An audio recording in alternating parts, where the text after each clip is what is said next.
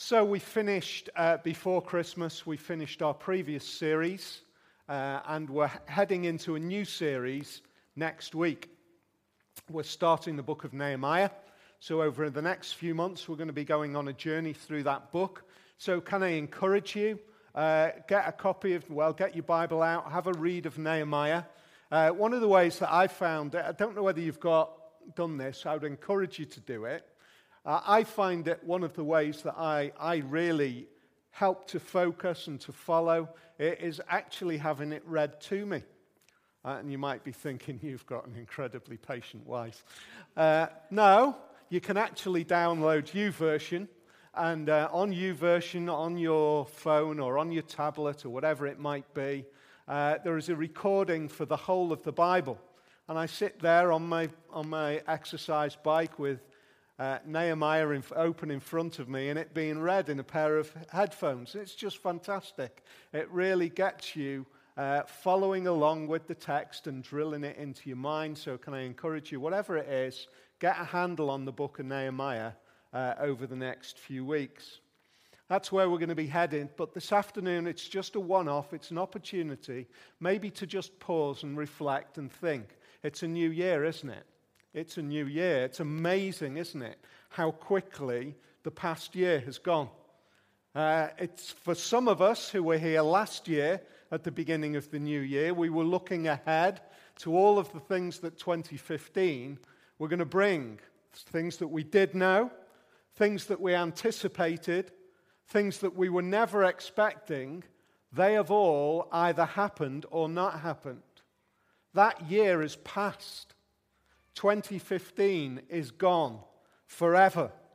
It is time which is past, which we will never get back. I remember listening to that kind of stuff when I was a lot younger, thinking, yeah, that's fine. And then I begin to realize as time goes on how incredibly precious time is. It's time that has been given to us by God. It's time that has been given to us in our particular contexts. The things that we've experienced over the past year have not been outside of God's will and purpose and plan in our lives. The events that have gone on across the world in some way beyond our understanding are not outside of the plan of God, the purpose of God. It seems as though there is chaos. It seems as though there is challenge at every turn. It feels as though the world is out of control. And the encouragement from the Bible is this is always as it has been because we live in a world which is broken. But because it's broken and because it looks as though it's chaotic doesn't mean that it is outside of God's hand. That's an encouragement, I think, at the beginning of a new year. And it's a way for us to reflect on the past year. I guess most of us have got reflections at this time of year. Some of you might have stayed up till midnight on New Year's Eve. Some of us didn't. It's kind of, it's just another day.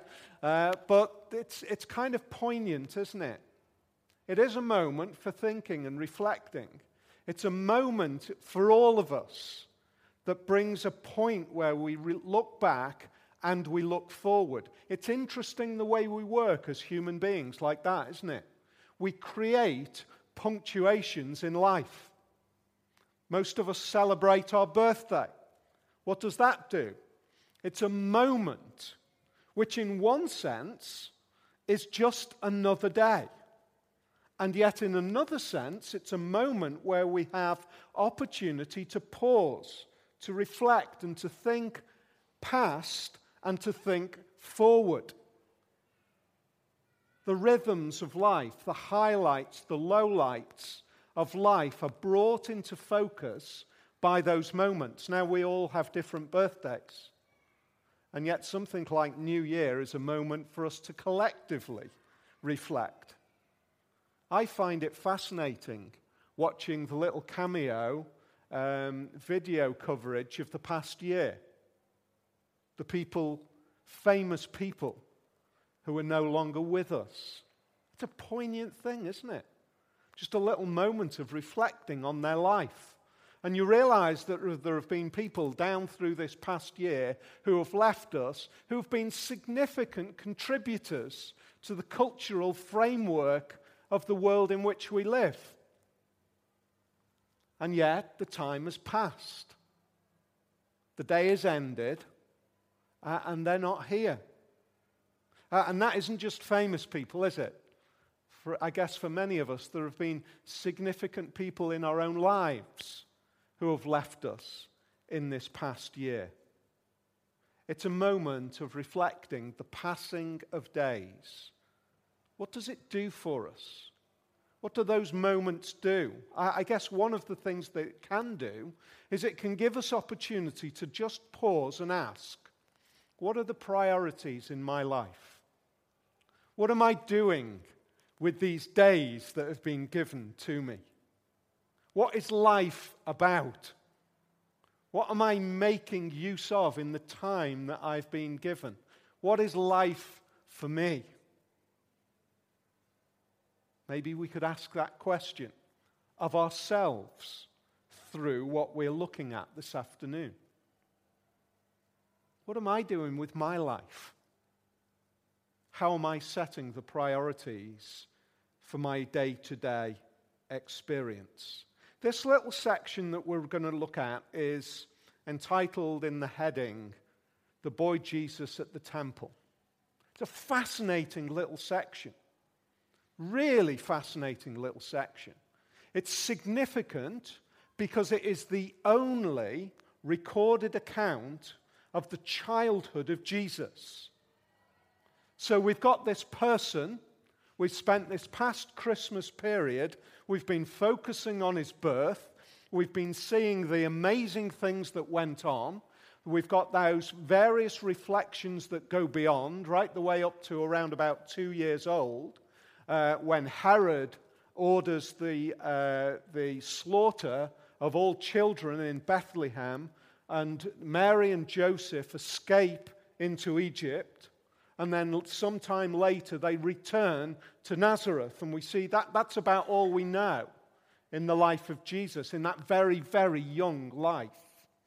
And then we have this little moment, it's as though in this life story of Jesus, which reopens again when he's 30, starts again at the baptism of Jesus, and we open up to the rest of his life, we get this moment of insight where we see life for Jesus. But it's more than that. It's more than life for Jesus. It's life for a little family. What do we know? We know that there's Mary, we know that there's Joseph, and we know that there's Jesus. We find out later on, through the way the narrative unfolds in his adult life, we find that there are other brothers and sisters. We find that this family, from this miraculous birth of Jesus, has continued to grow, and Jesus has brothers. We know about that.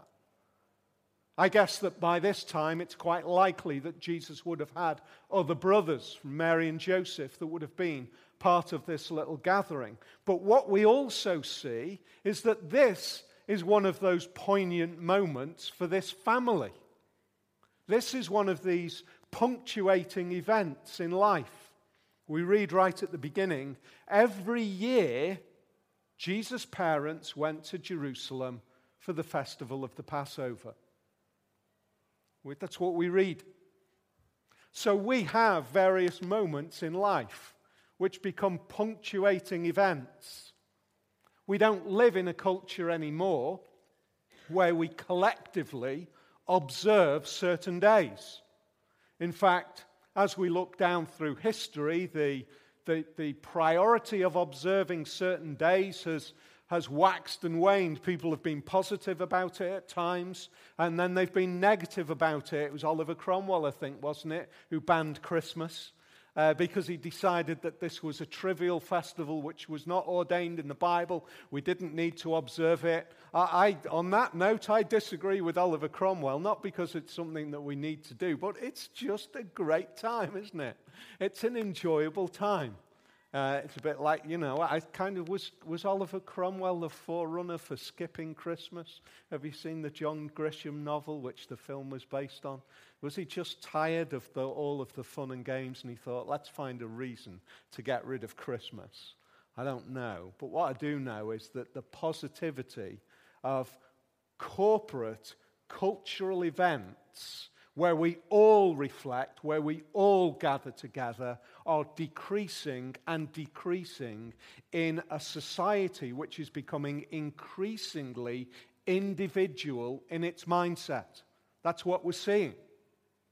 From around about the post-war, probably, there was a shift, a significant shift, where we moved from having an idea of corporate community and identity to becoming more and more focused on the individual and the individual life and the celebration of the individual as opposed to the celebration of us together. That's just an observation. It's the way it's working out. We don't have events like this. But for Mary and Joseph, they were part of that Jewish tradition, and for them, what was well established was this commitment to a life of remembering together. A Passover festival. What was the Passover festival? Well, it was a day of Passover followed by 7 days of the Feast of Unleavened Bread. It was an 8-day celebration. They traveled to Jerusalem to celebrate it together. I think actually that was probably a really special time. In a life which was just punctuated by that one day of rest each week, but actually the day-to-day demands of surviving, of working hard, of Joseph working in his carpentry workshop, and for the farming community around. All of those things that were just the strain and demand of life. There was this little moment where we get together and we remember. It was a family as well that was shaped by faith. That's what this moment in the year gives them. What we see is really important is that every year Jesus' parents went to Jerusalem. That doesn't seem significant to us.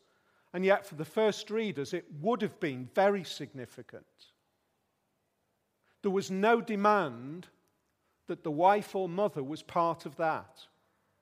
It was the demand that the head of the house played his part in the Passover celebration. But those who were devoted to their faith, the whole family took part. Gives us a little window into the way the family worked, didn't it?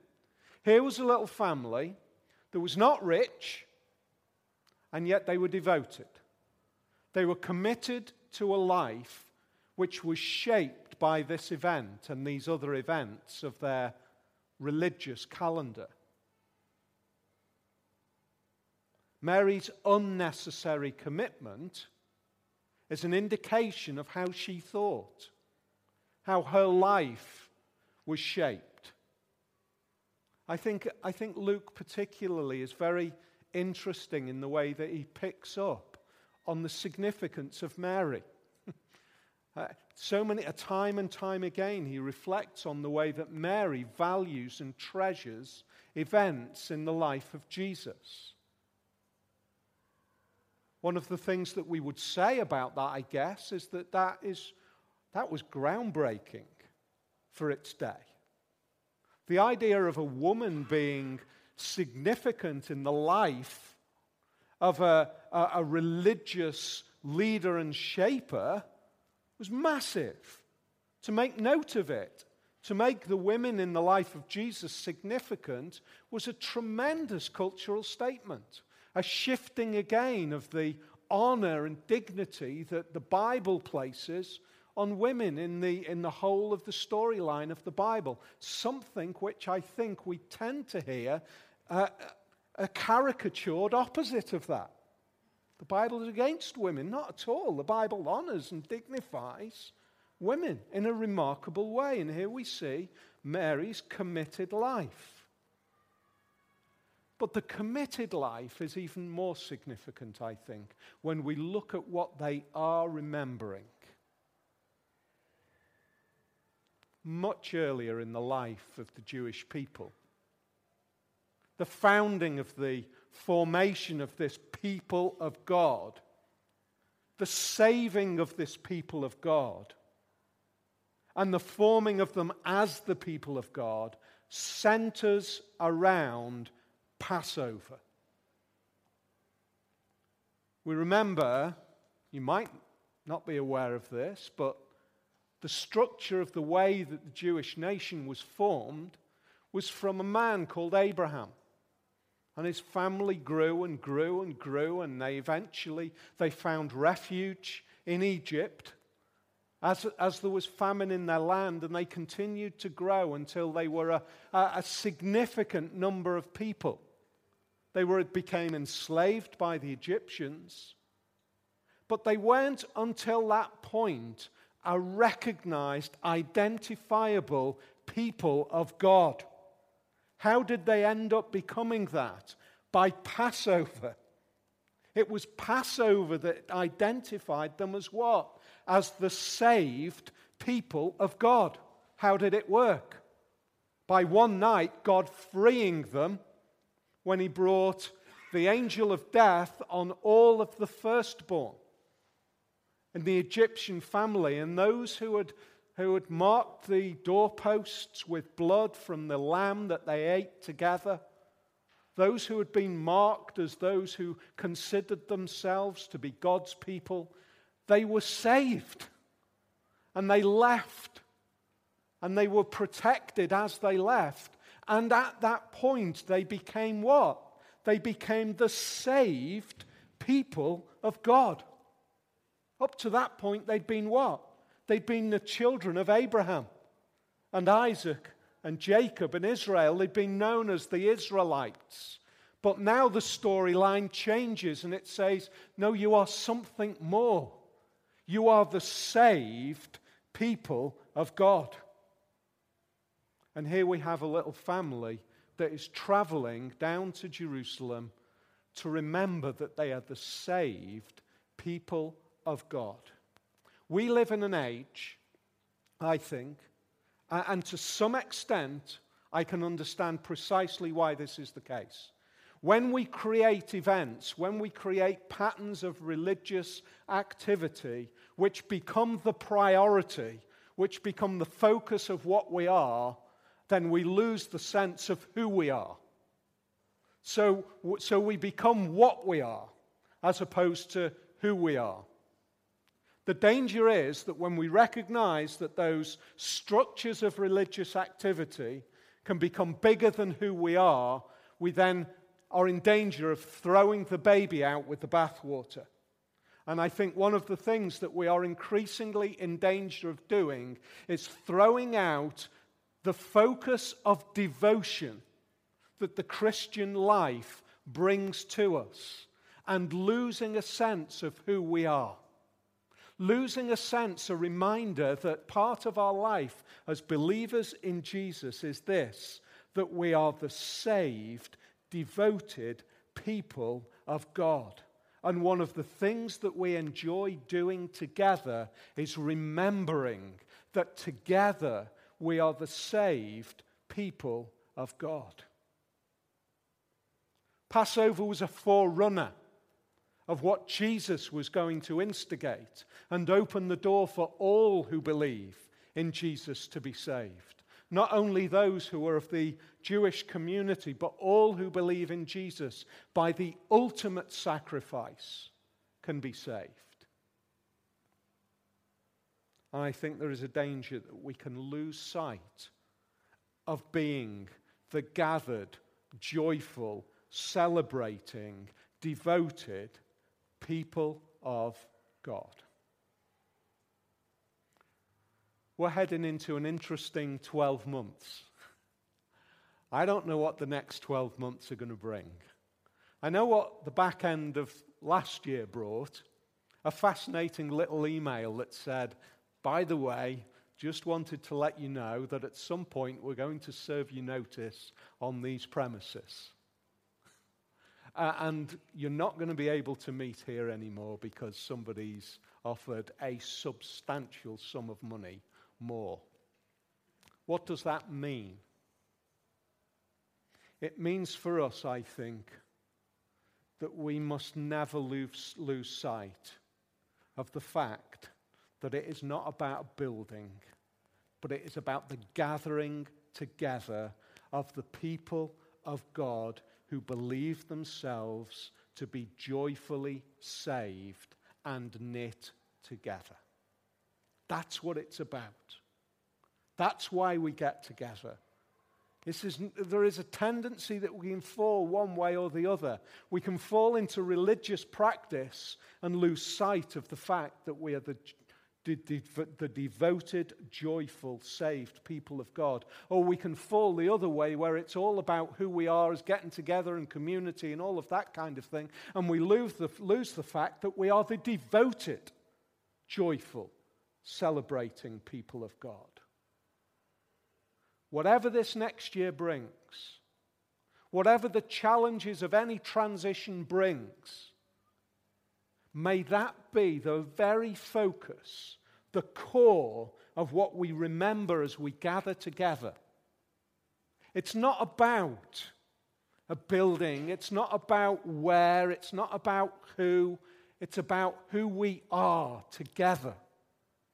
And that doesn't mean that we are the only community of the joyful, celebrating people of God. Not at all. But we are at least a reflection of that.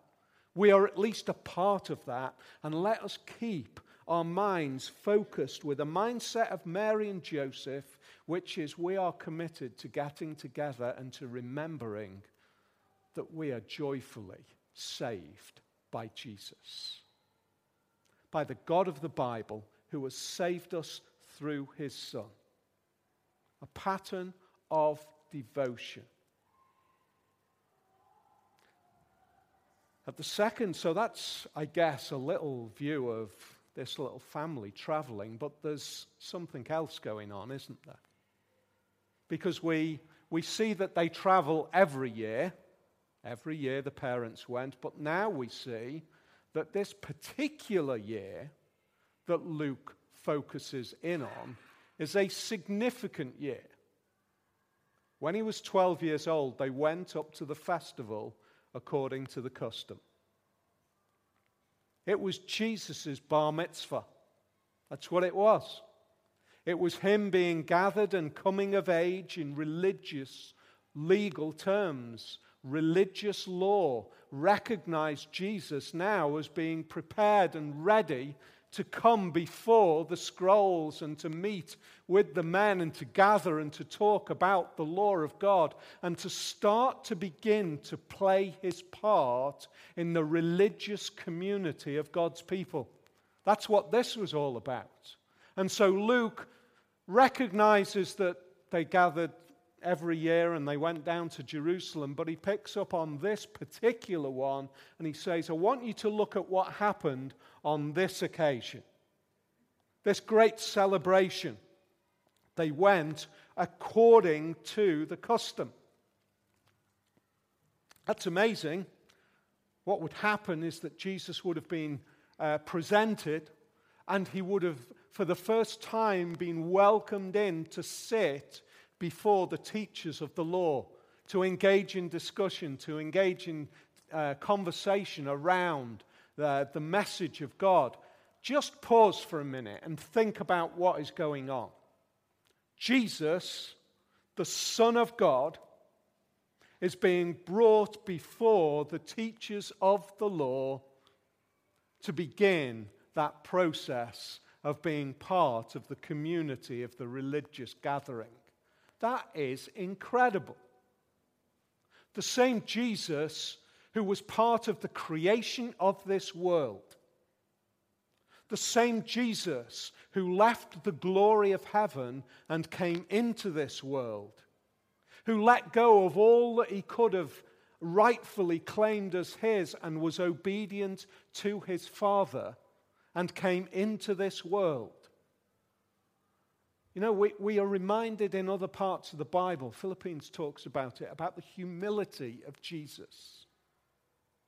This is astounding humility, that Jesus would make himself a 12-year-old boy coming before the teachers of the law, submitting to the customs, observing all of those things that had become part of Jewish life. Those things that had been established, Jesus observed.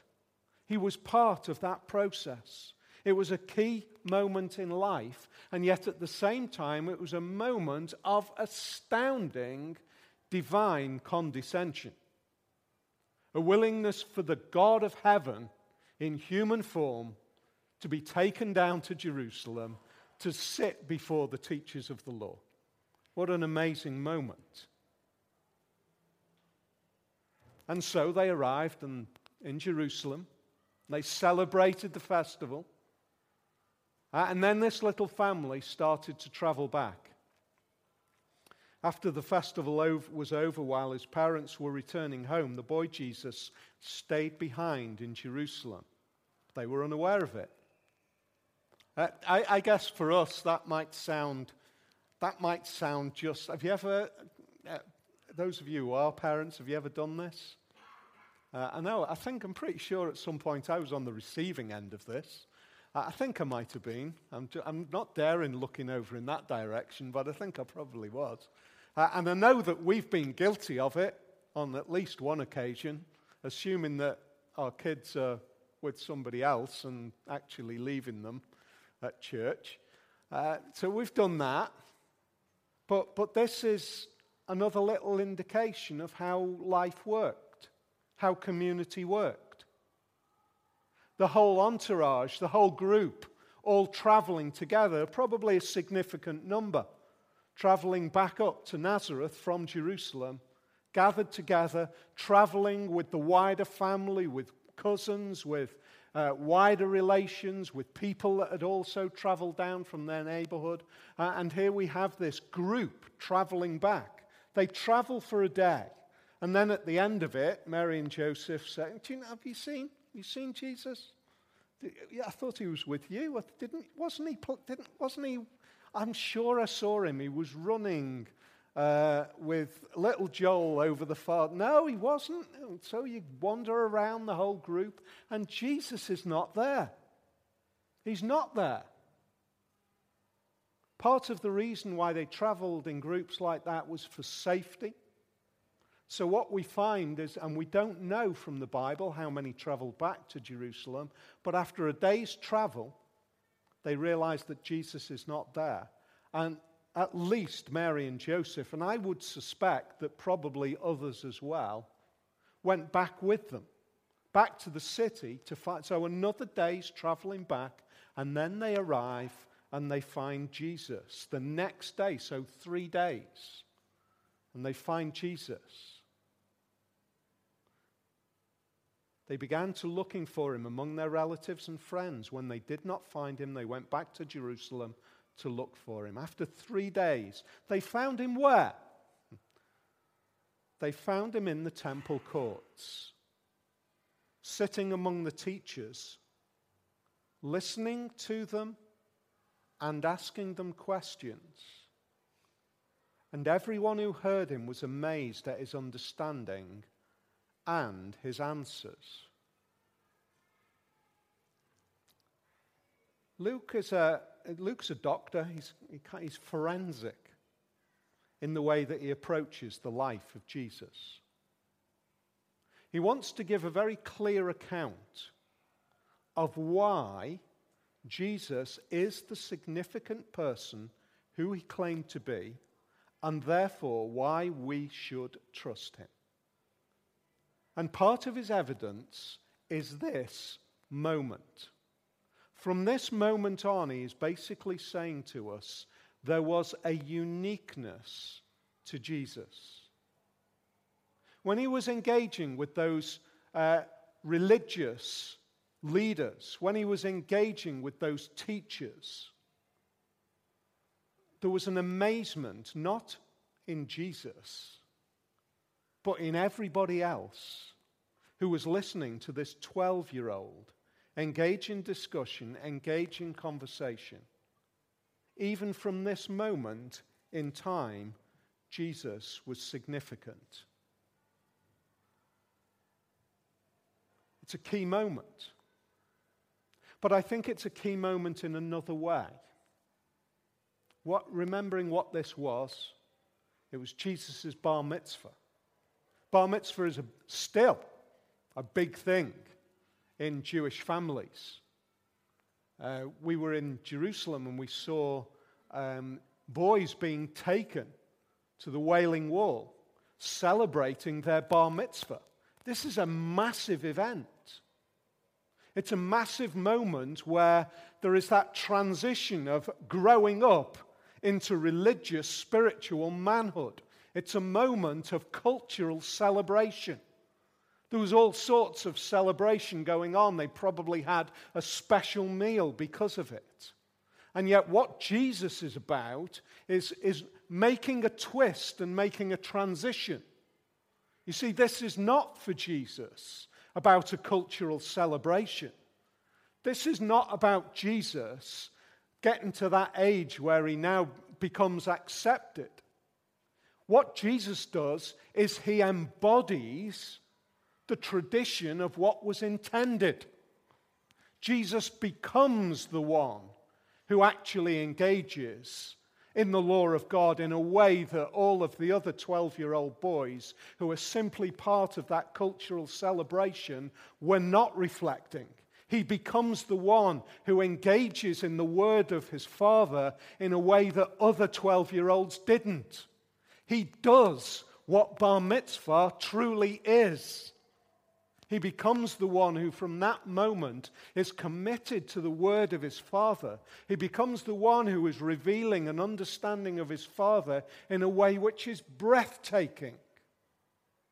That's what we see in this moment in the life of Jesus. He turns a cultural celebration on its head and he says, this is what it's really about. It's really about truly coming to know the Word of God, my Father. So much so that when his parents turn to him and say, what are you doing? Don't you know that we're worried? Don't you know that we were fearful? Son, why have you treated us like this? We've been searching anxiously for you. Why were you searching for me? Why would Jesus say that? Why were you searching for me? Why? The answer's obvious, isn't it?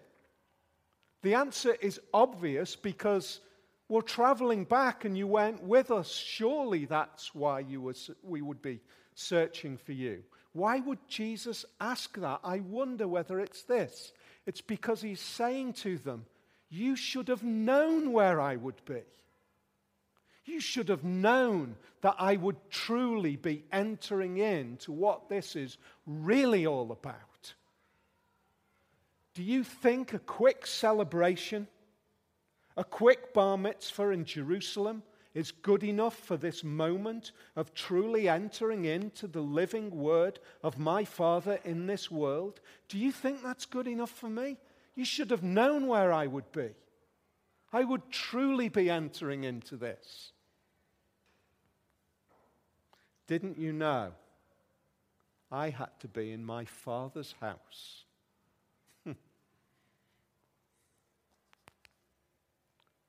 Where's home? Where's home? I guess what Jesus was saying is what becomes increasingly as we recognize our faith and dependence in the God who saves us, that home is truly where he is. Where is home for us? One of the repeated ideas through the Bible is that we live recognizing that here is not home. Mary and Joseph lost Jesus. We can lose Jesus today by creating an idea of how we control Jesus, of how Jesus should be. So we enter into the celebrations, we enter into the festivals, we enter into all of the things, but Jesus never really becomes who he truly is.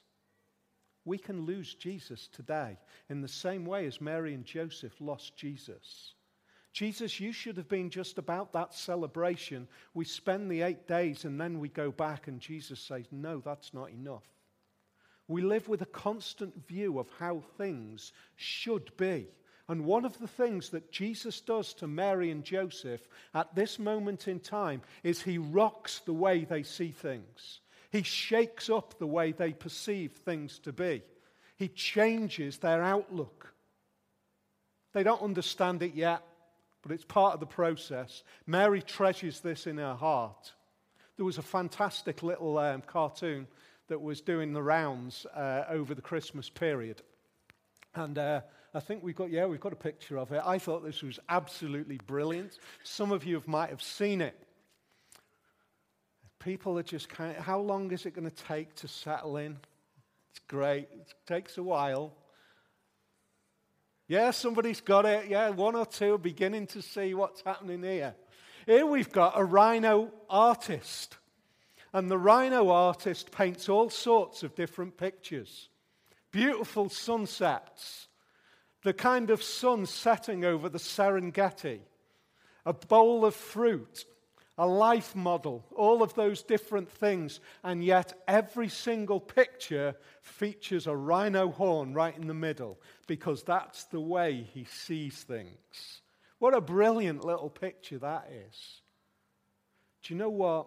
I think it is so powerful because Jesus breaks into our life and he demands that we start to see things differently. That's what he does to Mary and Joseph. From this moment on, they are rocked in the way that they see things. They begin to see that this son is forcing us to see things in different ways. He's challenging our perception. We thought we were just going to celebrate his bar mitzvah. And yet what he's done, he's brought a true meaning of what it really is into our understanding.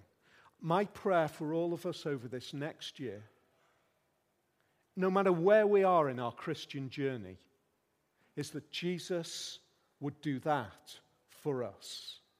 Change the way we see things. We all have a rhinoceros horn in our view. We all have ways that have been shaped, maybe culturally, maybe by experience, maybe by the things that have gone on in our lives, maybe by the wider cultural pressures. There are all sorts of things that are fair and square in our view that are constantly going to shape the way we see everything else. My prayer would be this. Just like Mary and Joseph, where they find Jesus, and the answer is not a tearful 12-year-old boy who's relieved that his parents have finally arrived because he's been terrified without them. It's him who rocks their view. And he says, it is all about my Father's word.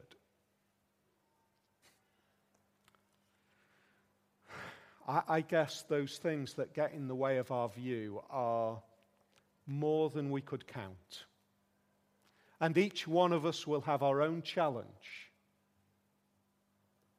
What do we replace it with? Devotion to Jesus is about that constant day-to-day desire to see things as he would see them. So that I would walk in a pathway which is not shaped by that which I've created in front of me, but by him. May that be our experience in 2016.